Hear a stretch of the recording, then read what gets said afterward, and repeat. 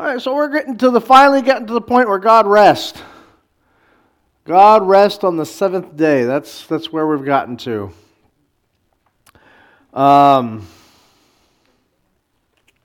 Is 7 important in the first literary unit in the Bible? Yes. Oh, yes. Everyone can tell that, right? Even just like, it leaps off the page, doesn't it? It's like everyone, 7's important. And we know there's 7 days, and but there's some other things that we miss because of translation issues. And we've talked about some of this before, but let's refresh our minds as we're coming back to this idea of God resting on the seventh day. Let's refresh our minds on some of these things. For example, the first sentence in Genesis chapter 1 is 7 words long.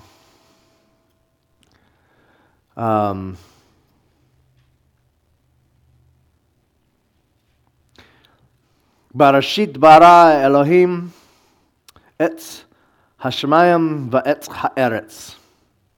In beginning, God created the skies and the land.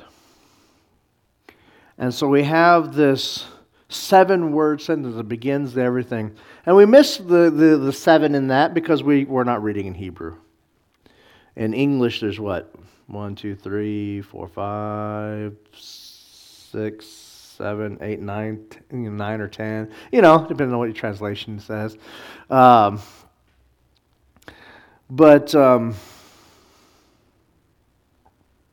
Yeah, so we missed that. And I love while we're on that first sentence, I know we've already talked about this, but I love the et at the middle of that sign of the direct object.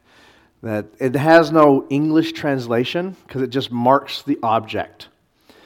And so 99% of the time you see it in the Hebrew, it just means, hey, this is what the sentence is talking about. But when you're in a sentence, we've been talking about for months now, how carefully crafted Genesis chapter 1, the first unit of Genesis is. How carefully crafted it is. So there's no mistake that, hey, they just happened to get 7 words in that first sentence. No. And there's no mistake. In my mind, I can't see that it's a mistake that the word et is the middle of that. Because the word et is Aleph and Taf, which is the first and the last letter of the alphabet in the Hebrew language. And I know we could say it's just coincidence, but it's too carefully crafted for me to believe that it's not there on purpose. And so yes, you'll see people that just say it's just coincidence and stuff like that, but I don't buy it. But it's like this first sentence is telling you that from beginning to end, there's this image of completeness. Now, remember, we already talked about, and let's revisit that. We'll come back to that. And there's some more interesting design images in Genesis chapter 1. If you,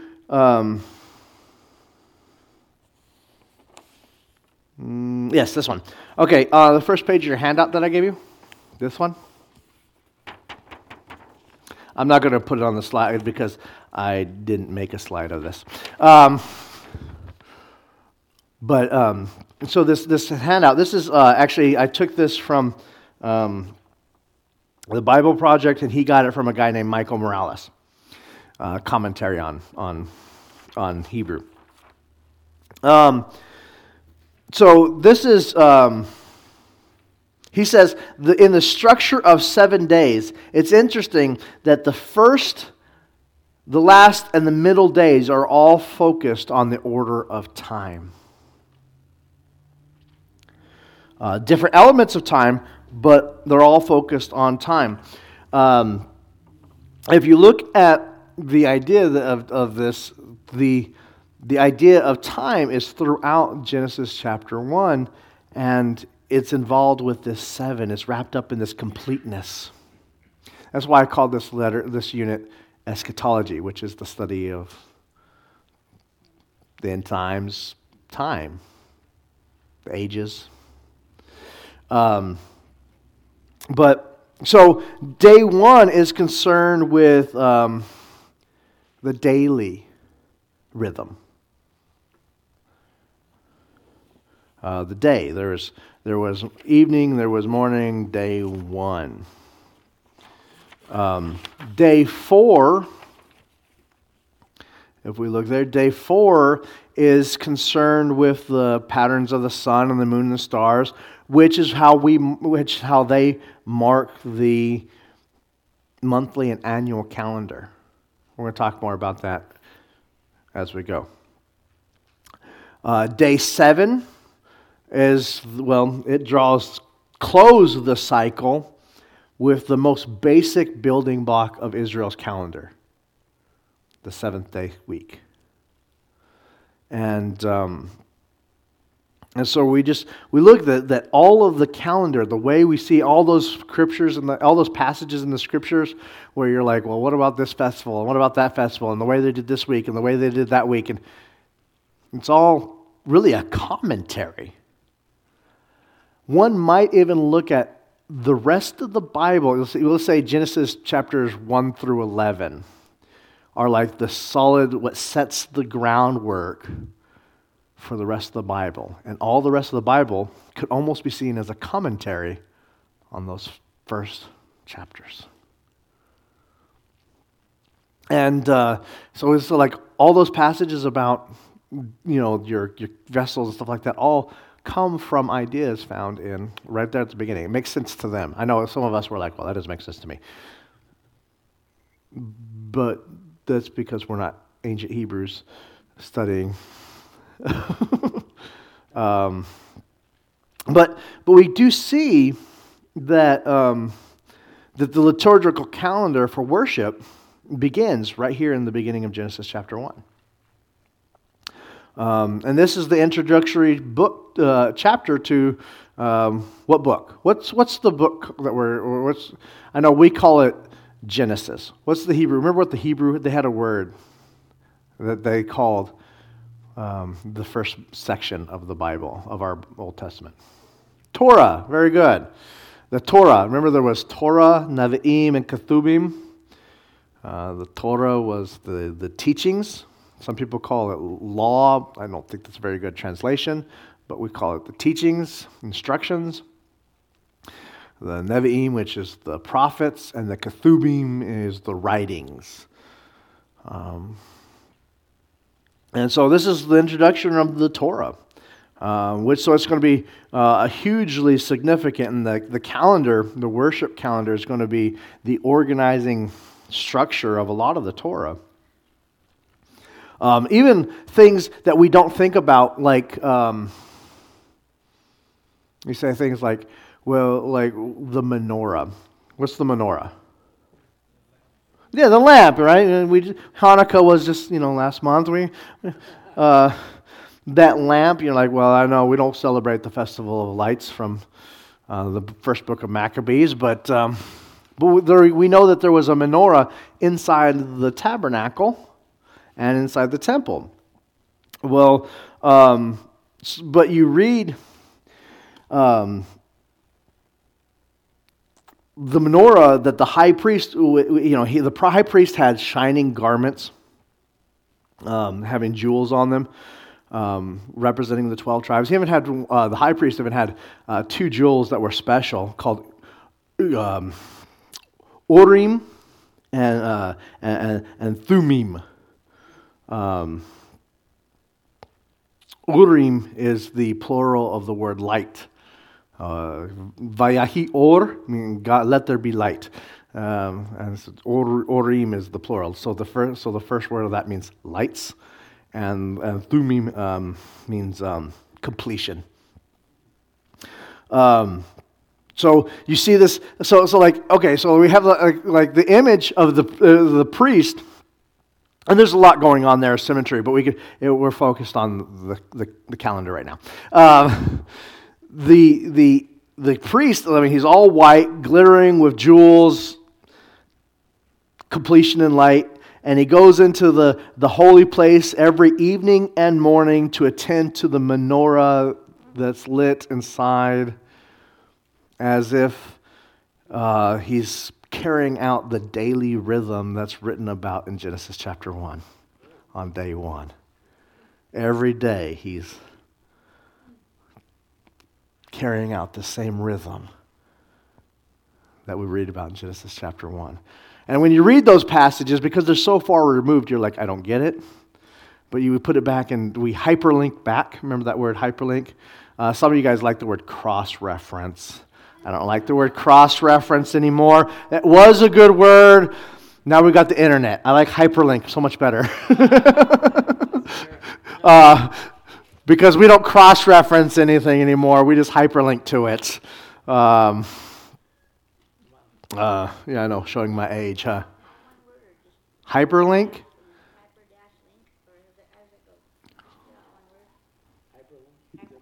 I think it's one word. Spelling is not my excellence. I will admit to using Alexa, Google, and my wife quite frequently to help me spell things.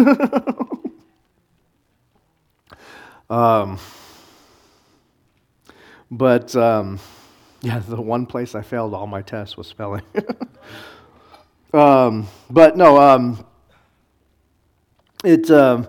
so you have these, hyperlinks back to, just like you're on the internet, you click on that link and it sends you somewhere else. And it hyperlinks you back to Genesis chapter 1. And so we have this in the holy place every evening morning. They're practicing this daily rhythm, and so it's the priest who becomes the image of God. Right, that's one of the things he represents. We are the image of God. We are the statue of God. We are the idol of God. Right, and so we talked about last week before. And so we are the idol of God. And so the daily priest represents like the ideal image of God there, and he's tending to the daily lights. Now, it's not in the Torah, but it becomes practiced very early on that you say the Shema. Who knows what the Shema is? Well, I've said it before. I think I heard it. That's right. Hear, O Israel, Shema. It's Shema. Shema Israel, Adonai Eloheinu, Adonai Echad. Hear, O Israel, the Lord your God is one. It's Deuteronomy 6, 4, 5, and 6. Love the Lord your God with all your everything. All your heart, strength, and mind. Jesus adds soul because he's trying to appease to the Greek way of thinking. So he's adding something because he's using the Greek way of thinking. And the Hebrew only has 3 things. But it basically summed up, love God with your everything. And so that becomes a Shema, and so it becomes very practiced, and it doesn't, it says, to remember these things in the writing forehead, but it becomes very practiced very early on that the Shema will be said every evening and morning. So the priest is going in there with this daily rhythm, and everyone else, so he's lighting the menorah, he's doing this daily rhythm, while everyone else at the same time is repeating the Shema. And it's actually pretty cool the way the whole society is based on this daily rhythm of worship of God. Love God with all that you are, morning, evening, and you light the seed of the daily task.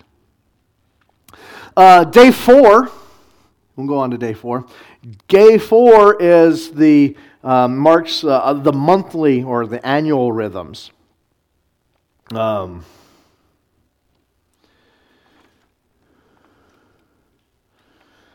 Let me see. Oh, it's on this one. I knew I had it somewhere. This one. There's a long chart here. I'm not going through all of it. You guys can go on and go through it on your own. It's got a lot of stuff on it. A lot of different stuff. But, no, that's not even the one I was looking for. Do I not put that up there? I wanted my festival chart. Where's my festival chart?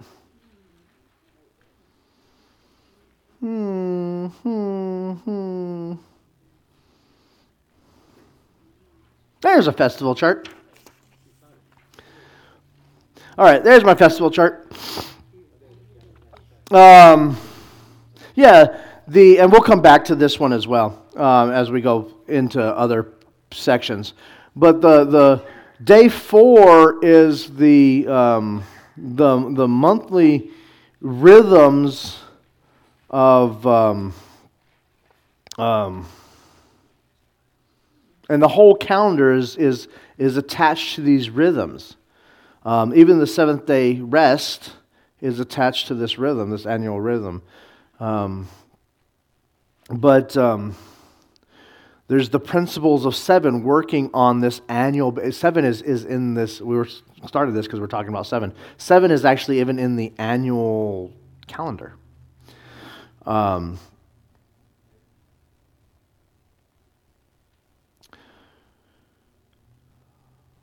We have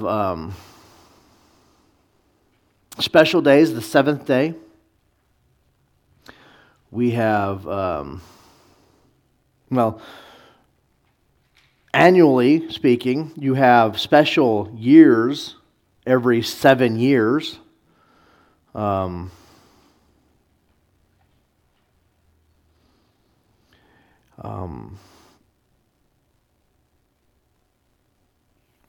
Let me bring that up.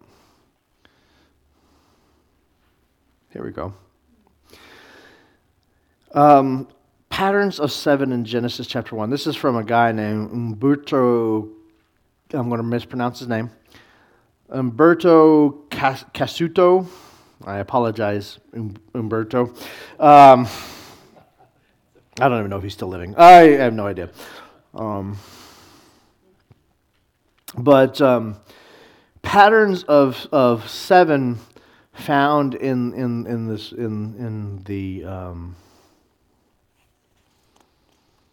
the principal design. I mean, the first sentence has 7 words. Second sentence has we talked about that one. 14 words, which is 2 times 7. The epilogue, the ending, which is found in chapter 2. I know we screwed up the first. When I say chapter 1, I'm meaning the first unit, right? You guys caught on to that by now, right? Which goes into chapter 2. But the epilogue has 3 times 7 words, 21 words. There are 7 paragraphs in Genesis chapter 1. Each one of the key words in Genesis 1 are repeated, in Genesis 1:1 are repeated by multiples of 7 in the chapter. So think about this. Genesis chapter 1, right? We had this one right here. In the beginning, God created the skies and the land, right? So those are the words, right? So look at this. I thought this was so cool when I read this. I was like, I missed that. I totally missed it. But he went through and counted it all. So God is mentioned 35 times in Genesis chapter, the first unit. That's 7 times 5. Land is mentioned 21 times. That's 7 times 3. Skies and dome is mentioned 21 times. Key words are repeated 7 times. Light and day together, day 1. God speaks 10 times in Genesis in that first unit. 7 of them are divine creative commands. Let there be. 3 times God is divine initiative towards humanity. Let us make, be fruitful and multiply. Behold, I have given you. That kind of stuff. He goes on in this commentary. He says, to suppose I might have put it, yeah, I put it on here. To suppose that all of these appearances of the number 7 are merely coincidence is not possible. The numerical symmetry is, as it were, the golden thread that binds together all parts of this section.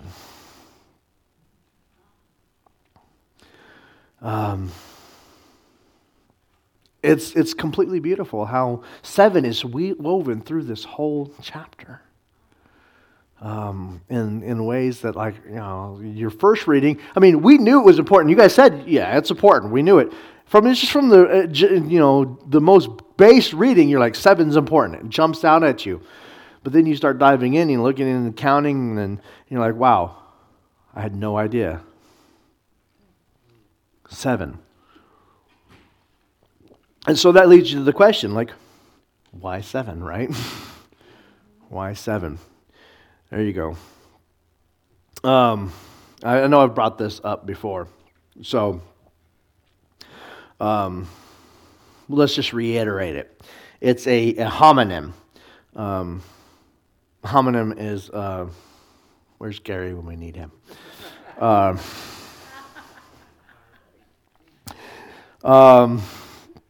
homonym is two or more words, having the same spelling or pronunciation, but they have different meanings and origins.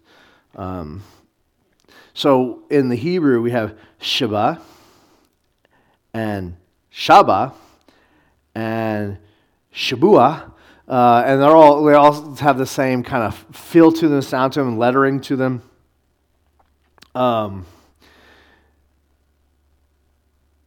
So you're dealing with this idea of the 7 is the number in the culture. It contains, it has a sense of fullness. Like I ate till I was full. I'm not hungry no more. Completeness, and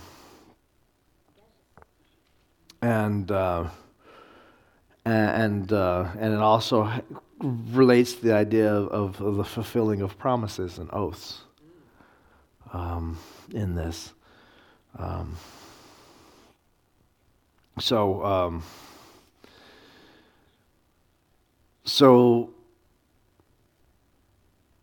it possibly originates in the lunar calendar, moon cycles. The word for month and new moon.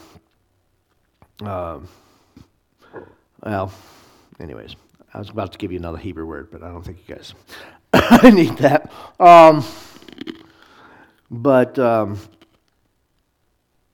the idea is that with the new moon, there's a completeness, and that it's divisible by 7, and there's this cycle of time.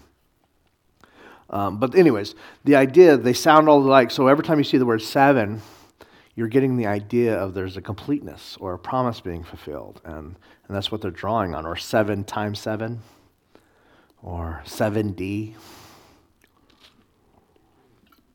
And the idea is going back to that Hebrew idea of this completeness and this wholeness and this fullness, oath being fulfilled. And so that's, yeah. And so we know that God, that in Genesis chapter 2, 1 to 2, which is, still part of what I consider Genesis chapter 1, that first unit. So the heavens and the earth and everything in them were completed. And on the seventh day, God had completed his work. And so he rests on the seventh day. Now, Shabbat is another word that sounds like Shabbat. So it's related to the word 7. It's different, but it comes to it. So on the seventh day, it's a climax to the narrative that God rests. Of course, we have to ask, why does God rest? Is he tired? That doesn't seem to be the issue here, does it? Right? It says he rests, but what does it say? Why does it say he rests? Because his work was done. Because he was done. It was completed.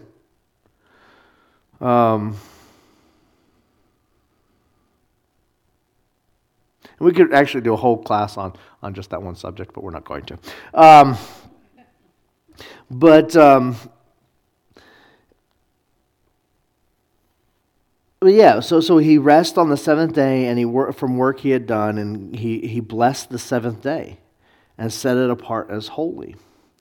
The word rest there, Shabbat, the word there literally means to stop, to cease. So it's not just like, a lot of times when we talk about Shabbat, we like talk, well, I'm going to church on Shabbat, or I'm going to take a nap on Shabbat, or I'm going to... that's not really, yeah, we're talking about, that's not really what it's talking about here. We could talk about what the Sabbath is and how it differs from Shabbat. Because there are two different words. Sabbath, meaning the day we take off, but they're related. You have Sabbath and Shabbat. They're related. Cessation, they come from, one comes from the other, but it's the day we stop our normal work. And we take that as an example. God rested, so we do too. As an example, as was said already. So we get the word Sabbath from the word Shabbat, and when Joshua leads the people in the Promised Land, here's a story. Remember all that manna had been flowing, and they'd been eating all that manna. The manna Shabbat, it stops. It doesn't appear anymore. They get into the Promised Land, and it had been faithfully feeding them for years, and no more. Ceases. It's not like manna takes a vacation or a nap.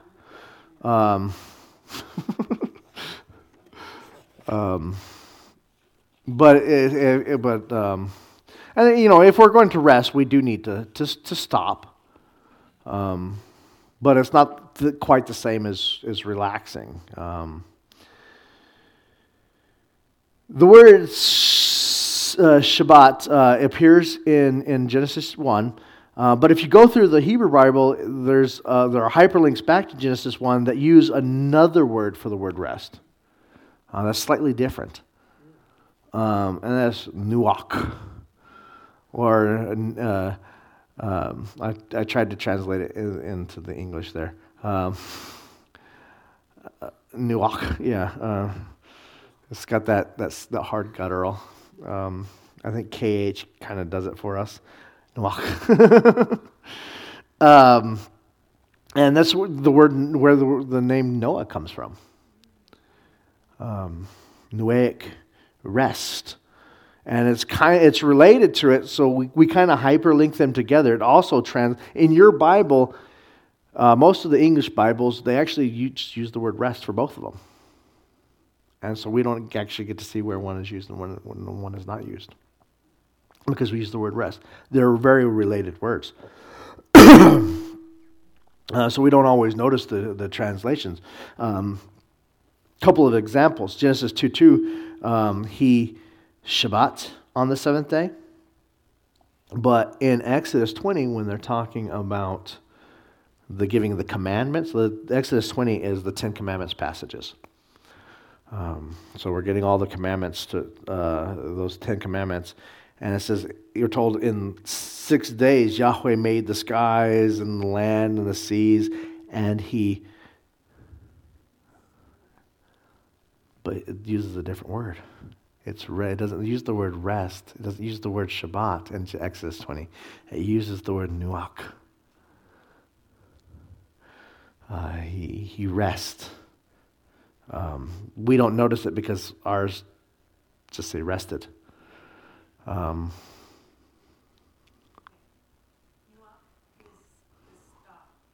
Shabbat is to cease. Shabbat is nuach carries a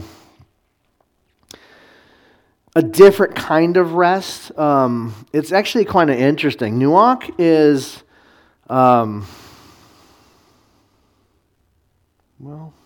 let me bring up a passage here. Here we go. Deuteronomy 12:10.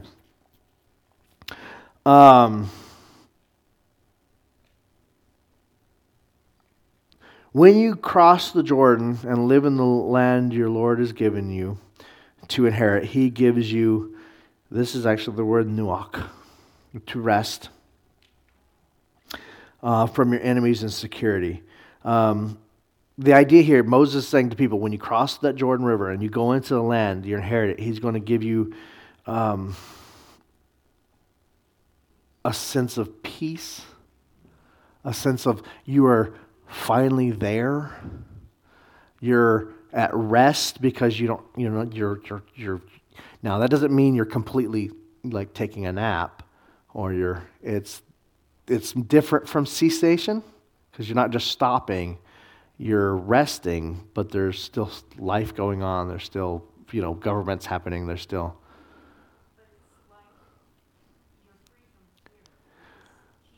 Well, yeah, it's similar, yes. But there's another word for peace that we would put in there, but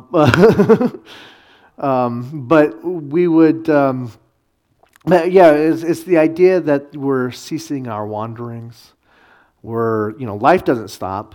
Still got all the hardships of life, but you're pausing, you're resting, you're no longer wandering in the desert.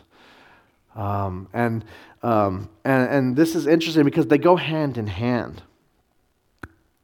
That in order for you to get to that pause, something has to cease.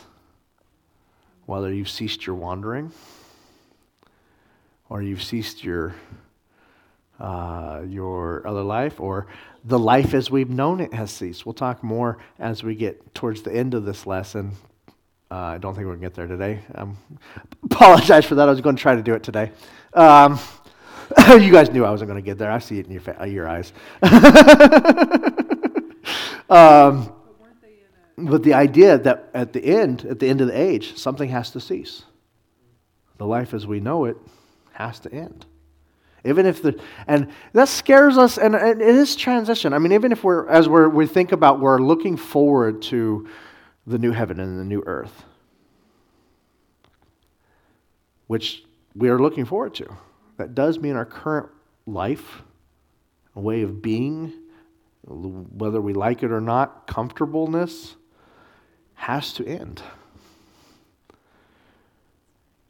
And changes, and so there has to be like a cessation to bring on the Noahic rest. So they go hand in hand.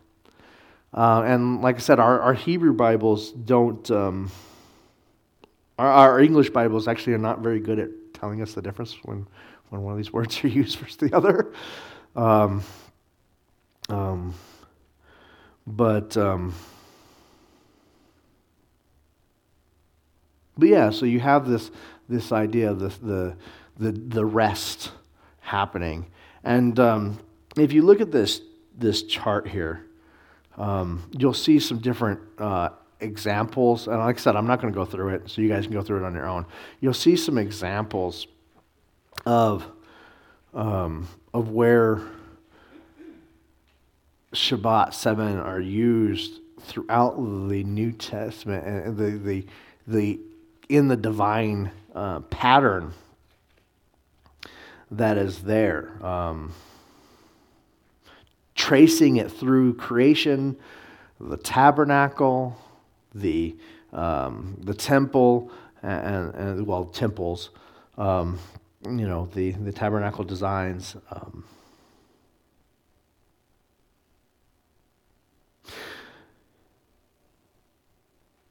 When you guys remember when I mentioned it already, when Moses is up on the mountain and he's going through the sapphire pavement and he sees the blueprints that he's supposed to, God starts speaking and God gives Moses seven speeches Well, that's right there in that second line right there, Exodus 25 through 31.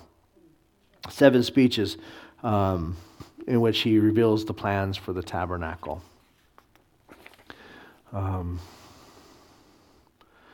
Which, interesting enough, because he's giving all these speeches, but speech 7 isn't about the tabernacle. It's, hey, remember the 7th.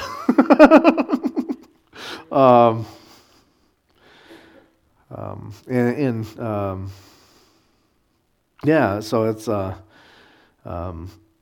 in Exodus chapter 40, when Moses actually sets up the tabernacle. The narrative is punctuated with 7 moments with the phrase Moses set up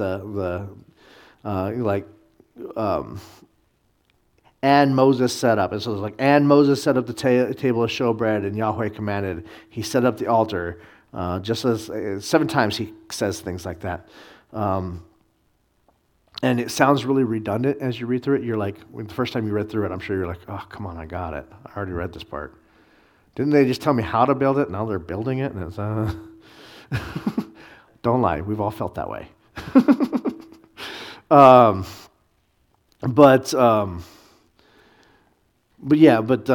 the 7th act of setting up the final part of the tent, it's interesting because the divine glory comes down and rests on the tabernacle on the 7th day. You can see that in the second one.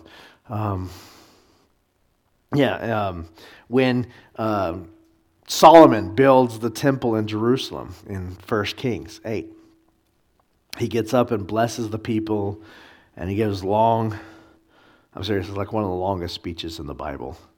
It's a prayer. And he makes 7 petitions to God. And he looks with mercy and generosity on the people because of the sanctified and the gifts they offer in this temple. And he finishes in the 7th petition.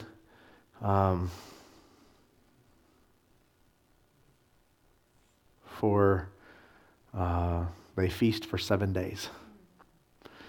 And then when that's over, they have another feast so they have another feast for 7 days. And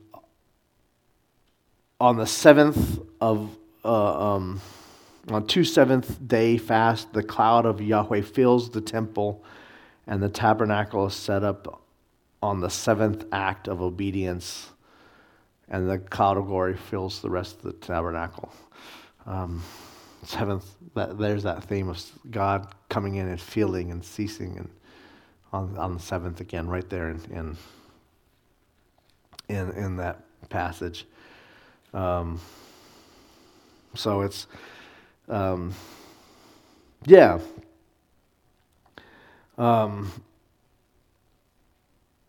it's and this is the way the design pattern of the Bible works. It's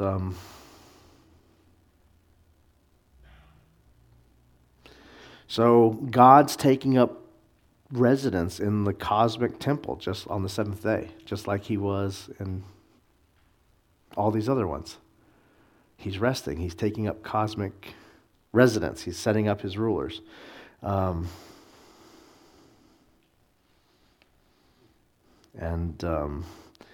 divine reality rests together in the cosmic temple on the 7th day, and we're supposed to rest too. I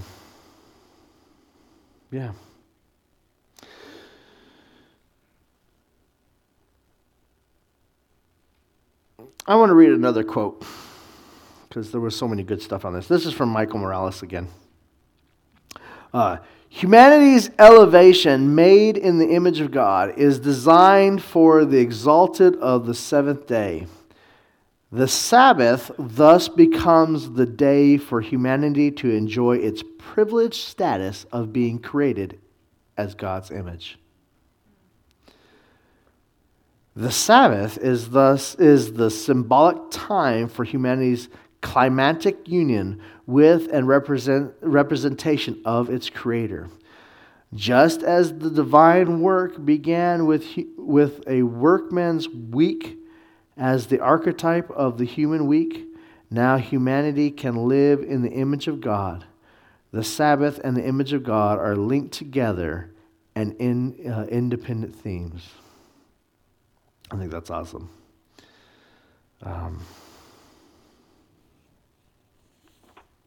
Yeah.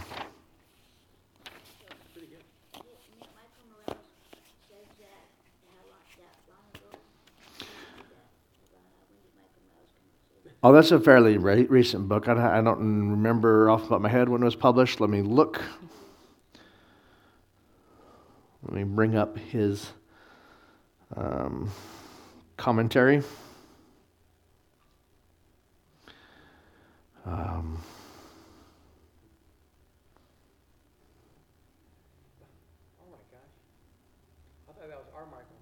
No, not the one here.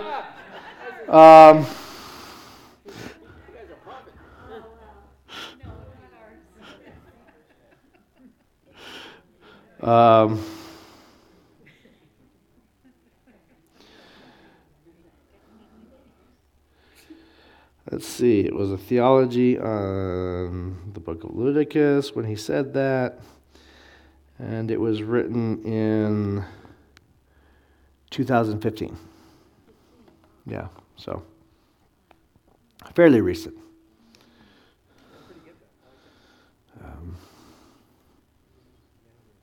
And I just found out you can get that whole commentary for free on Google Books. So.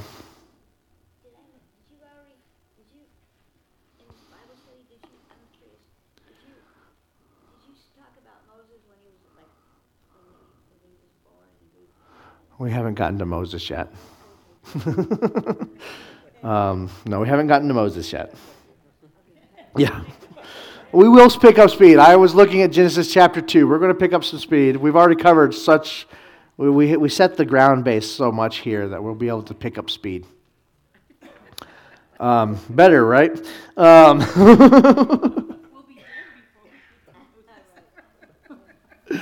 Yeah. Well, I mean, there's some truth in that. I have been taking my sweet little time with this, haven't I? It's important.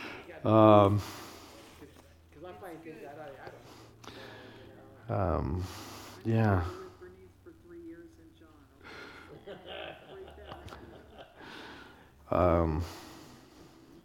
Yeah, so God blesses the seventh day. God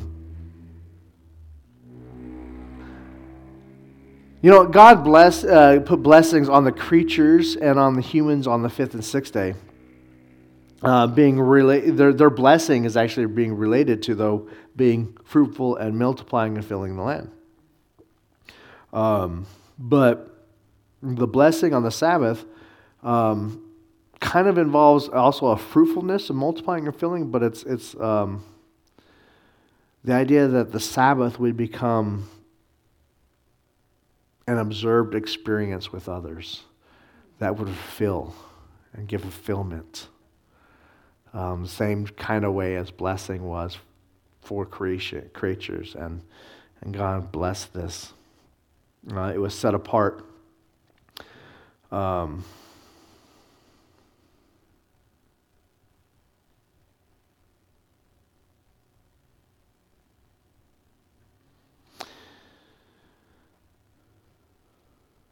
Yeah, I think I'm going to skip that one. Let's go back to this one. That calendar. I want to just take a moment to ponder the calendar. Yeah, we can do some of this. Leviticus chapter 23 is where we get this listing. And it's So I'm taking ideas that I found in Genesis chapter 1 and we're tracing it in the Bible, and we get to Leviticus chapter 3 and we get this calendar. And this is the most comprehensive list of the calendar for the ancient Israel and the way their life. This chapter in the Torah has been placed so that it's working out the literary theological themes of the storyline.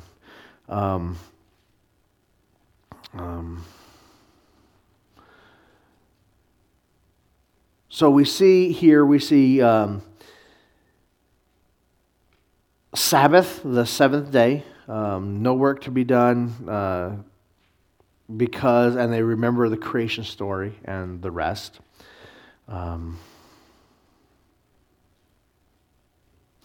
Interesting enough, Sabbath is seven, right? Seven, it's the seventh day. It is seven. All of these are actually a multiplication of seven, except for first fruits. First fruits. And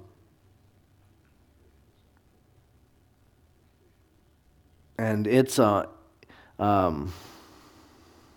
the rest of them are a multiplication of seven in days or the months or the duration in the new creation. So they all have this idea of seven woven into the festival thing. So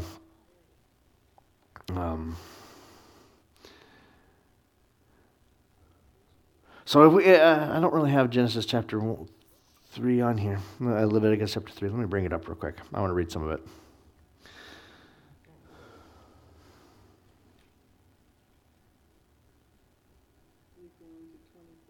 Yeah, I am. Leviticus chapter 23.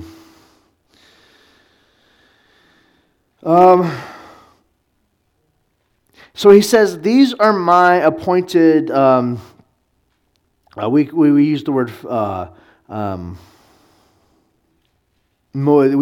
often use the word festivals. Moedim is the word there. And it sometimes it gets translated as seasons. But this is the first. These are my appointed festivals or Moedim, and there says so. The first one in verse 3 is this, there are 6 days. The first when you work, but the seventh day is the day of Sabbath, a day of sacred assembly. You are not to do any work wherever you live in the Sabbath on the Lord. No work on the Sabbath. Now, interesting enough, a lot of people mistake this, but Sunday is not the Sabbath. It's Saturday. Well, actually, it's Friday night to Saturday at sunset. We worship together because of the Lord's Day on Sunday. There's a long process that begins with that, beginning in the book of Acts and traveling forward, where Christians began worshiping on what will become the Lord's Day, will be Sunday. As we talked about that in our church history subject as we went through church history. But it's important that we don't get it confused and say, well, we're worshiping on the Sabbath, because we're not. We're not. We're worshiping on the Lord's Day. But yeah, so we have this idea here that the seventh. I'm going to go to the next page.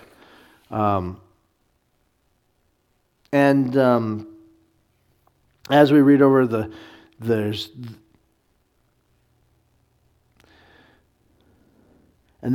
are the appointed festivals, the sacred assembly to proclaim their appointed times.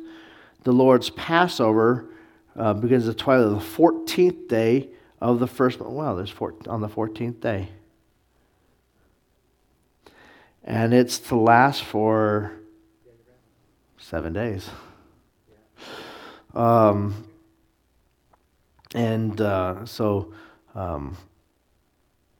actually, interesting enough, you look at the calendars itself, right? You have 7-day weeks, but the first half of the year, we actually have the whole month is divided up into like 7 time periods. They base their whole month based off of when the festivals are, the whole year off of when the festivals are. So we have kind of 7 time periods. So on the 7th day, feasting and eating minimalist bread to remember the haste in which we left from Egypt. Don't do any work on the 1st and the 7th day. Do a little, and then whatever you get to harvest, the first harvest, the next Sabbath, you get your first crop, and then So then there's the first fruits, and that one is actually the day after the seventh day. So that's an interesting one. That's the celebration of God's gifts. You have like the Passover, unleavened bread, and then you have the first fruits, which is practiced right after that, and that's a celebration. And that's the only one that doesn't have like a seventh day theme to it, because it's the day after sensation. You do your work. And so we have Passover, first fruit, and then weeks, which is 7 times 70, 7 times 7 plus 1 day after the Sabbath.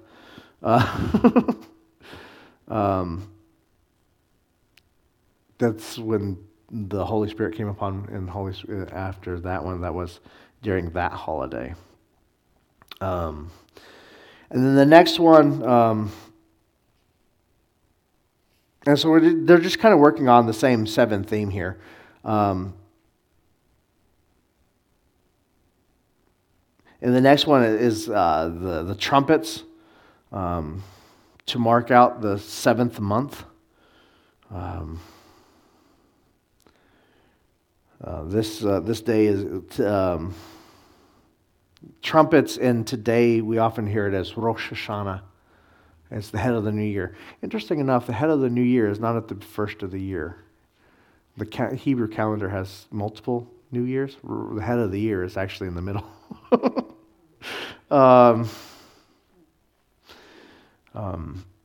But it's called the head of the year because it's it's kind of like if you take the first half and fold it into the second half. It's the head of head of that second part of the year, the head of that year. And so on the 10th day of the 7th month, it's the Day of Atonement. Atonement means it's the day they offer sacrifices for their sin. That's the day they offer the ultimate sacrifice for the sin.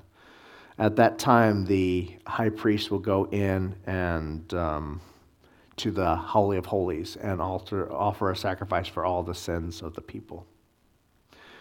And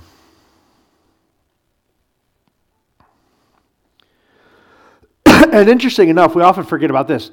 He puts in a sacrifice for the people, but they also, at the same time, you had a pure goat, a pure lamb that you would sacrifice, but you also have the opposite of it, a blemished goat that you would send out, the Azazel goat. That means goat that was sent out. Azazel is Aramaic for sent out. That's exactly where the idea of scapegoat comes from. It's right there. You put your sins upon it and you send it out. And we often forget that happens on the Day of Atonement too. We often think about the sacrifices. We forget about the other one. It's like in the beginning, we talk about in the next chapter, you have the 2 trees. We remember the one tree. We often forget about the other tree. We have a way of doing that. So you have 2 different goats here on the Day of Atonement. So it's, so that the idea is, and Jesus, interesting enough, Jesus fulfills the role of both goats, as he's fully human and fully man. Fully man and fully God at the same time. He's both the lamb and he's also the one that we put our sins upon and cast, and he has his righteousness upon us. Awesome theology there. Was he? So Jesus fulfills the role of both goats that are found on the Day of Atonement. So anyways, and tabernacle. Tabernacle is an interesting one that we don't think about a little, but you make little tents. And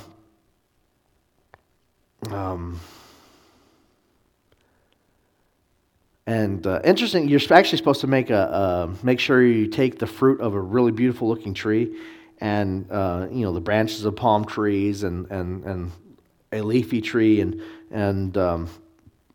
and make sure that you build yourself a little tent, and the idea is you're building yourself a little Eden tent for 7 days. You're building yourself a little.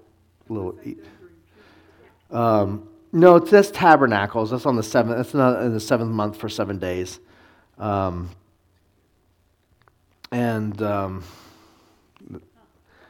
Sukkot is the Hebrew word for that one. Sukkot. Yeah. But yeah, so the principle of Sabbath, Eden, rest, being placed on ordinary time. All these holy days are developed aspects of the original Sabbath, which was the Garden of Eden, pre our sin, pre our mess up. And so, yeah. All right. Yeah, I'm not going to finish. Okay. I won't have enough to keep us the entire time next week, so you guys can say, yay. But we'll figure out a way, I'm sure.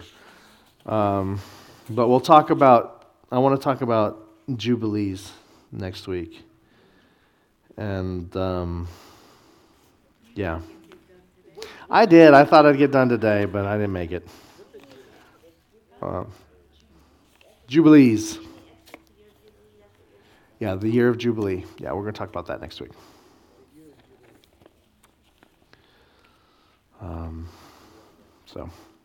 All right, I got 1 minute. Any questions? Yeah, what does Jubilee mean again? Well, but I answer that question next week when we talk about it. I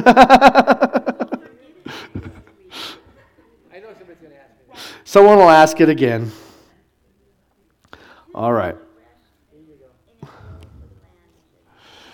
All right. Well, let's go ahead and pray and be done. Now, Father God, we praise you today, Lord. We thank you for this wonderful blessing. We thank you for all that you've done for us and lifting us up, Lord. We pray that we may just continue to enjoy and learn more, Lord. I know that next time I study this passage, I'm going to learn something new, and I praise you for that, Lord. I pray that you just continue to amaze me with with your scriptures, Lord. And I pray that we may never quit meditating on your word.